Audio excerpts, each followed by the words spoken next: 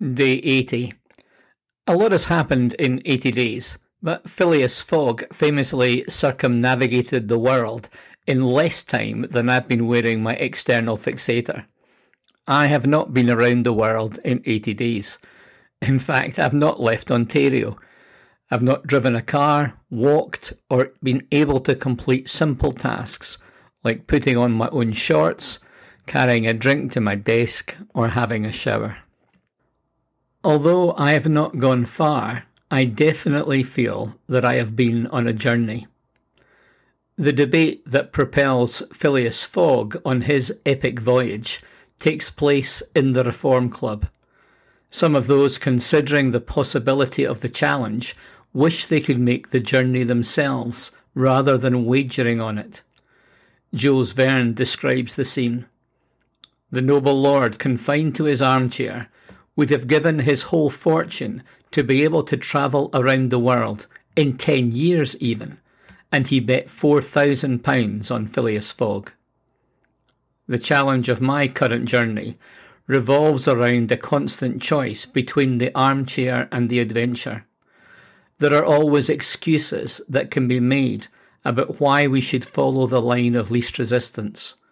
Worry can easily lead to analysis paralysis and limit our horizons and ourselves.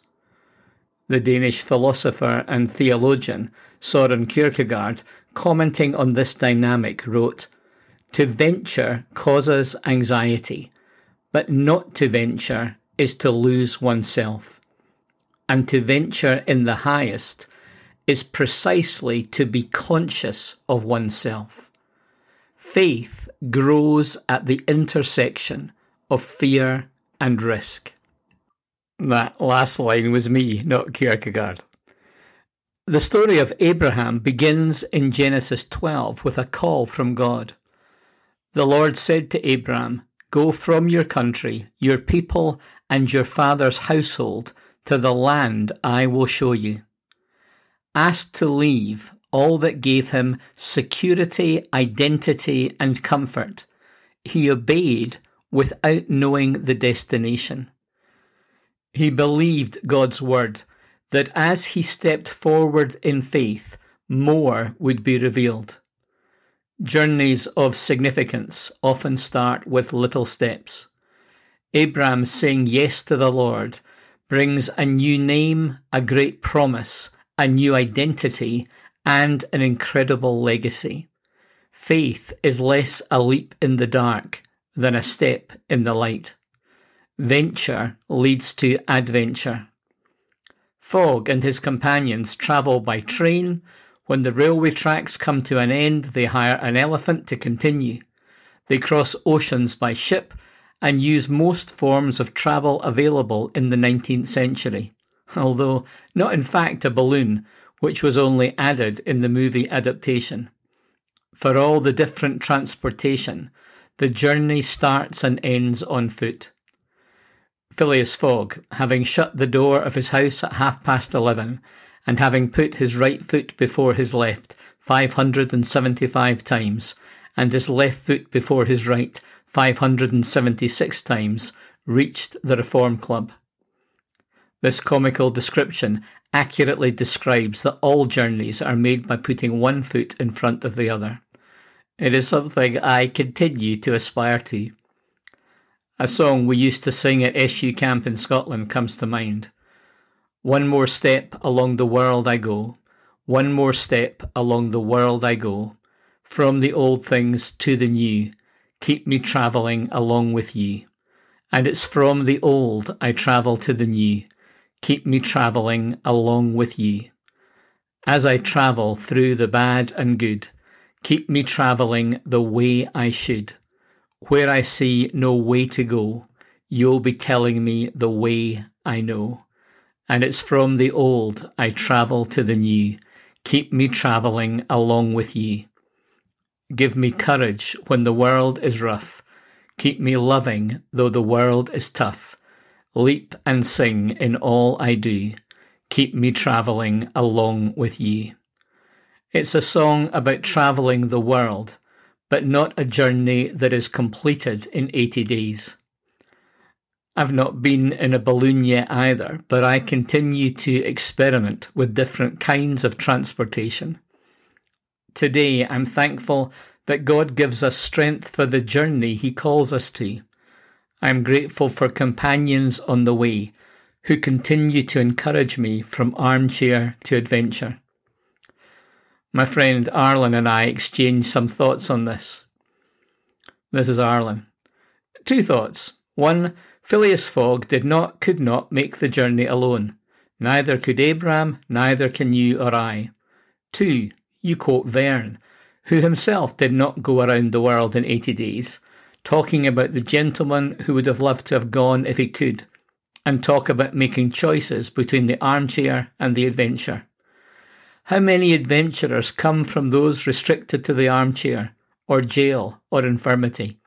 Paul's epistles, Bunyan's Pilgrim's Progress, King's letter from a Birmingham jail, and the many hymns of the blind Fanny Crosby come readily to mind.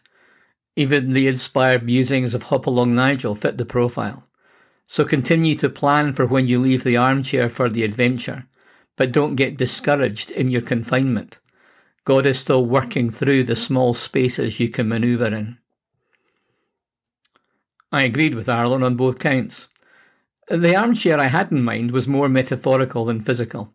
Absolutely agree that confinement and limitations can be platforms rather than cages. I also think you could argue that deserts and prisons and enforced limitations provide a lot of the context for the biblical narrative and are a key part of the adventure of faith. Arlen again. Absolutely, Nigel. What hope we get from these, from God showing up in the book of Daniel to the phenomenal insights in Lamentations, especially chapter 3, to the Psalms you have been reading. It shows me how big God is and how little I really understand. There is a connection between understanding and imagination, which reflects our current reality and shapes our future.